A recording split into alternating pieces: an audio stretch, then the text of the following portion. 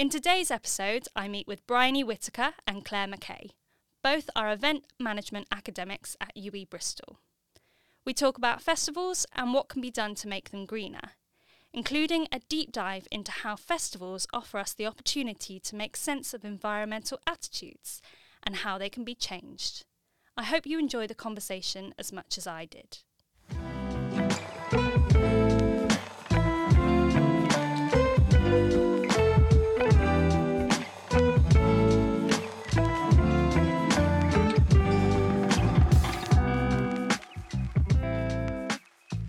Hello and welcome to the Changemaker Podcast. I'm your host, Charlotte Watkins, and this week I am joined by two UE Bristol academics, Briony Whitaker and Clare MacKay. They both have special interests in festivals and events and the sustainability in order to keep these events going.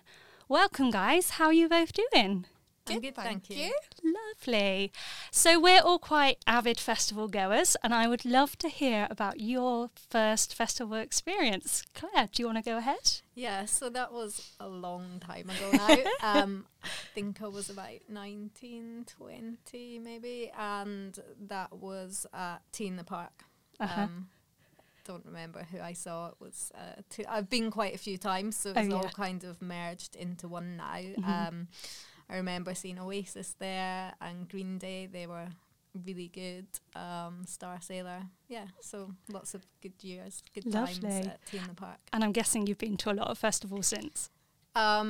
Since then, I think I've probably, apart from kind of local festivals, like food festivals, things like that, the other main music festival that I've been to is Boomtown Fair. Mm-hmm. So I went there in 2018 to assess the sustainability of the festival for a greener future. Mm-hmm. Previously a greener festival, now rebranded a greener future. And then I went there the following year to conduct research for the festival's sustainability officer. Lovely. And Briony, what about you?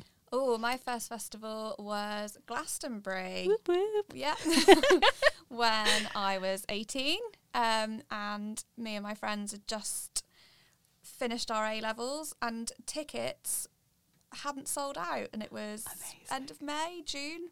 It was the year it was Jay-Z, so people were not happy that Jay-Z was there, but it was great. So yeah, we got our tickets. It was, I can remember the price, it was £165. Nice. That shows how long ago it was. It's a lot more now. Times have changed. Yes. So I first went to Glastonbury in 2016 and I now go as a volunteer litter picker. So you guys should enjoy my company because I go and clean the festival up.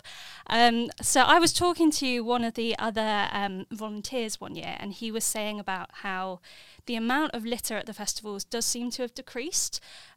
So previously he would go and there'd be like stacks of beer cans on the lead up to all the bars, but now he says that there's just not as much litter. I don't know whether that's to do with the amount of litter pickers or a general reduction. What do you think, Clare? I think that over the last maybe decade, I mean, I guess since kind of the 90s, there have been increasing efforts to try to improve the sustainability of events and festivals.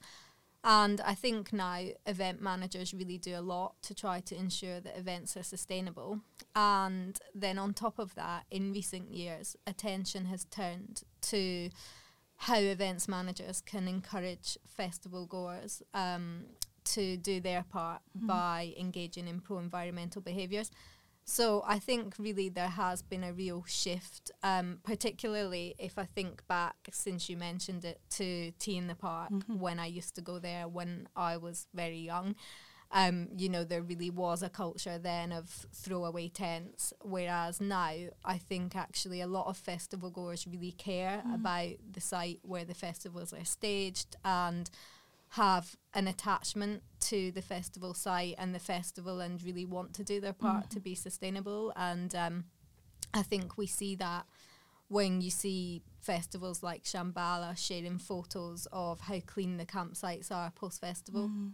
So, Briony, we've talked a bit about sort of littering and the impact of that from festivals and events in general.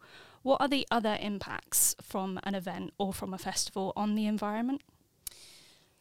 So one of the concepts that we look at in our events management programs is the concept of the triple bottom line. So to do with sustainability, so the environmental sustainability, the social sustainability, and the economic sustainability.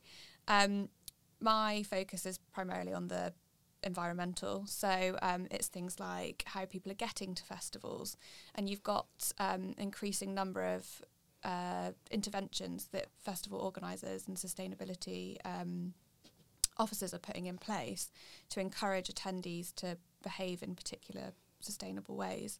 So things like the recycling bonds that people add on, that's had an impact on the amount of recycling that's done, and how people are travelling to the festival, so through putting on coaches.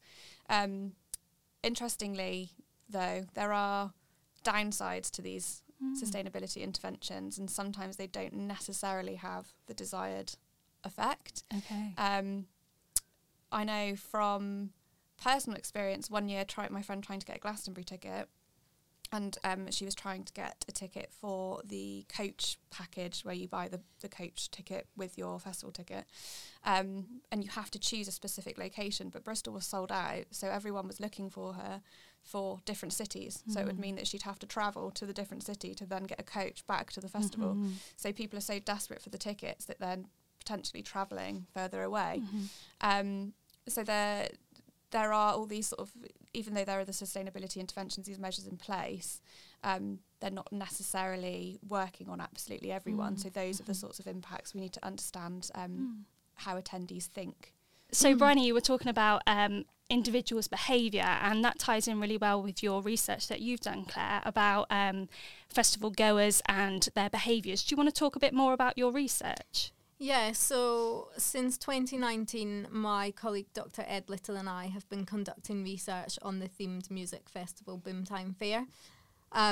So as I said previously, given the recent shift in attention to trying to determine how event managers can encourage festival goers to adopt more environmentally responsible behaviours, we've been looking at that in the context of Boomtime Fair. So in 2019, Boomtime Fair sought to communicate the Intergovernmental Panel on Climate Change's warning that we need to take action to combat climate change before it's too late through the festival's alternate reality game. And the festival's alternate reality game is a bit like a treasure hunt. So festival goers visit different venues within the themed districts that comprise this fall city of Boomtime that is constructed on site in the South Downs National Park for the festival. And they're engaged by street theatre actors who play the part of the characters or citizens of this city of Boomtime and ask them to complete different fun challenges. And upon successful completion of these challenges, festival goers are given clues which they can then use to piece together what is happening in this city of Boomtime, so to understand the story of the city. So my colleague and I sought to determine the extent to which Boomtime Fair's climate communication was effective. And we found that festival goers did receive Boomtime Fair's call to action through engaging with the alternate reality game, and that as a result of attending the festival goers reported that they wanted to engage in more pro-environmental behaviours. And we found, in addition to that, that festival goers were more likely to engage in pro-environmental behaviours if they did so in their everyday lives. So this means that the societal value that Boomtime Fair generated will pay dividends for the festival when festival goers return in future years. So as a result of that, this year we are conducting research on Boomtime Fair The Gathering, which took place in August. And we're looking at festival goers' environmentally responsible behaviours in their everyday lives. And in addition to that, we are looking at their environmental self-identity. So the extent to which they perceive themselves to be environmentally friendly. And we've looked at that in relation to, what we found is that there is a strong and significant relationship between festival goers' environmental self-identity and their pro-environmental behaviour. So as a result, we've looked at festival goers' environmental self-identity in relation to specific pro-environmental behaviours, and we found that there's a strong and significant relationship between festival goers' environmental self-identity and their purchasing behaviour. So this means that Boomtown Fair can leverage festival goers' environmental self-identity to encourage them to make sustainable purchasing choices, such as purchasing a tent that will last, or choosing to shop in a charity shop or vintage store instead of buying into festival fast fashion, or saying no to single-use plastic and glitter, for example. Mm-hmm. I can really relate to your work. So I remember one year, me and my best friend walking around Glastonbury, it was like an immersive experience where they tried to recreate what it would look like when there is, all the forests have been completely no longer exist. And my friend just turned to me and said, "We're leaving here vegan, aren't we?" And I was like, I think so. Fast forward, she turned vegetarian. I'm now vegan. So, yeah, it worked. Oh, that's really interesting to know that, actually people do change their behaviour, because obviously we know that there's an attitude-behaviour gap, and, that although people feel inspired, they might not actually do anything about it. So it's really interesting to know that actually they do. Yeah, it really worked on us, really worked. Briony, you've talked a lot about herd mentality, and I imagine that is exactly what Clare has just explained. Do you mind talking more about what herd mentality means and what that means in terms of festival goers? Yes, so herd mentality is something that we see in wider events management in things like football, when we have football hooligans and people who get caught up in the crowd, this mob mentality, and they behave in ways that they wouldn't necessarily behave in their daily life. So people engaging with violence, for example, in football matches. And there's loads and loads of research on that in events management literature. But in a festival context, it can mean that attendees are following becoming part of this herd, part of this group, and they lose their sense of individuality, this de-individuation, and they're following other people's behaviours, whether it's subconscious or conscious choices, but this can have a negative impact on sustainability. So if you see somebody leave their rubbish behind, they think, oh, that's okay for me to do it because I've seen somebody else do it. So the attendees sort of group together as this herd and behave all in the same way, which if the behaviours are good, then that's a good thing. Mm-hmm. But when they're not, that's where the negative impacts come. And that's when we see things like the overflowing bins. Instead of people holding on to rubbish and depositing it in a bin that has space, people are just sort of putting it next to the bins, and then as soon as one person sees someone else has done that, then everybody jumps in on it. And so it's all about how we can understand to unpick this herd mentality, or to use herd mentality for good, and to encourage people to actually follow positive behaviours rather than the negative ones. Definitely. And so as individuals, when we are going to festivals, what are the things that we should be doing for good behaviours? Pro-environmental behaviours, good behaviours. So it's things, the decision-making process behind going to a festival starts when you buy your ticket, which for Glastonbury is October the year before. So it's, people potentially have a long time to think about which festivals they're going along to.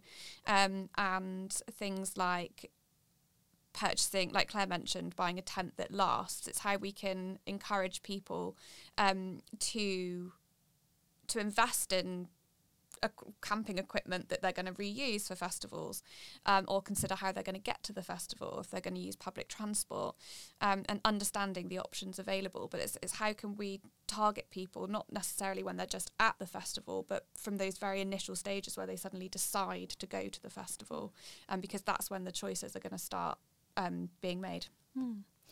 And Briony, you've also talked about how when people go to festivals, they're actually able to try out different things that maybe they don't in their home life. And I guess that can mean environmentally positive behaviours. Yes. So typically at festivals, you see people behaving in ways that they don't normally do, part of the herd mentality. So things like having a drink in the queue in the morning. People don't normally do that in their daily life. But it's accepted behaviours at festivals. It's sort of this little, this festival society, this community where these things are okay, but they're very temporary. There are academic studies that have used festivals as a way to trial interventions for longer term change outside of the festival.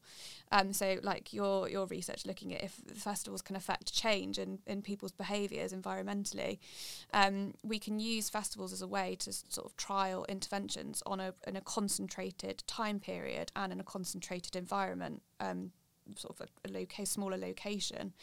So there have been studies that look at reduced water usage. So when we're at festivals, we don't have access to showers as much as we do when we're at home.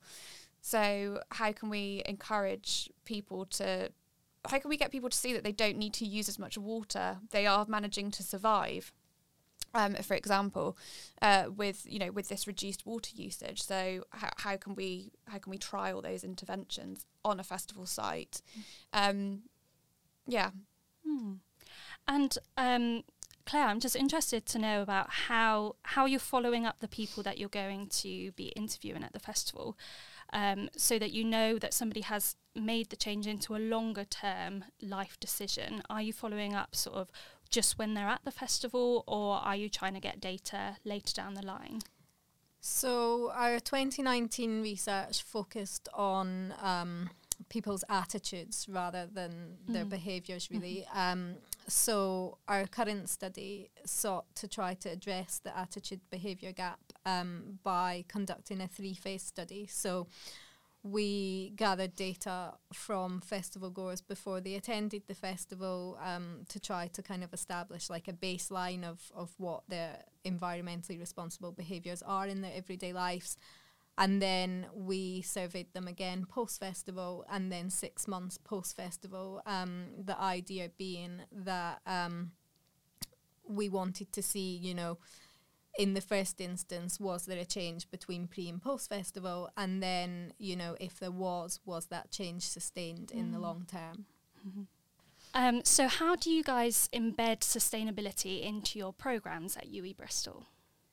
Oh, do you want to go first? I can do, yeah. So, as we've kind of discussed, or as is clear from what we've said so far, it's really important that our students understand how to mitigate the negative impacts and legacies of events and maximise the positive impacts and legacies of events. So, through studying our MSc Events Management programme and on the undergraduate programme, I'm sure that Briony leads as well, our students learn this, and they also learn how to monitor and evaluate the impacts of events, which is really important for ensuring that sustainability objectives are achieved and for measuring year-on-year improvement as part of a process of continuous improvement. Briony and I are also assessors for the international not-for-profit organisation A Greener Future, which helps events to be more sustainable. And I've recently written a book chapter on my experience as an assessor, which has just been published in a new book titled Cases in Event Management and Tourism. And the aim of that chapter is to help students learn about the impacts of events and to provide students with the opportunity to adopt the role of a sustainability officer for a hypothetical festival and set sustainability objectives strategically plan how they will enhance the sustainability of the festival, as well as planning how they will evaluate their success as part of a process of continuous improvement. In addition, our students have the opportunity to put their learning into practice by strategically designing, planning, marketing, staging and evaluating a live sustainable event.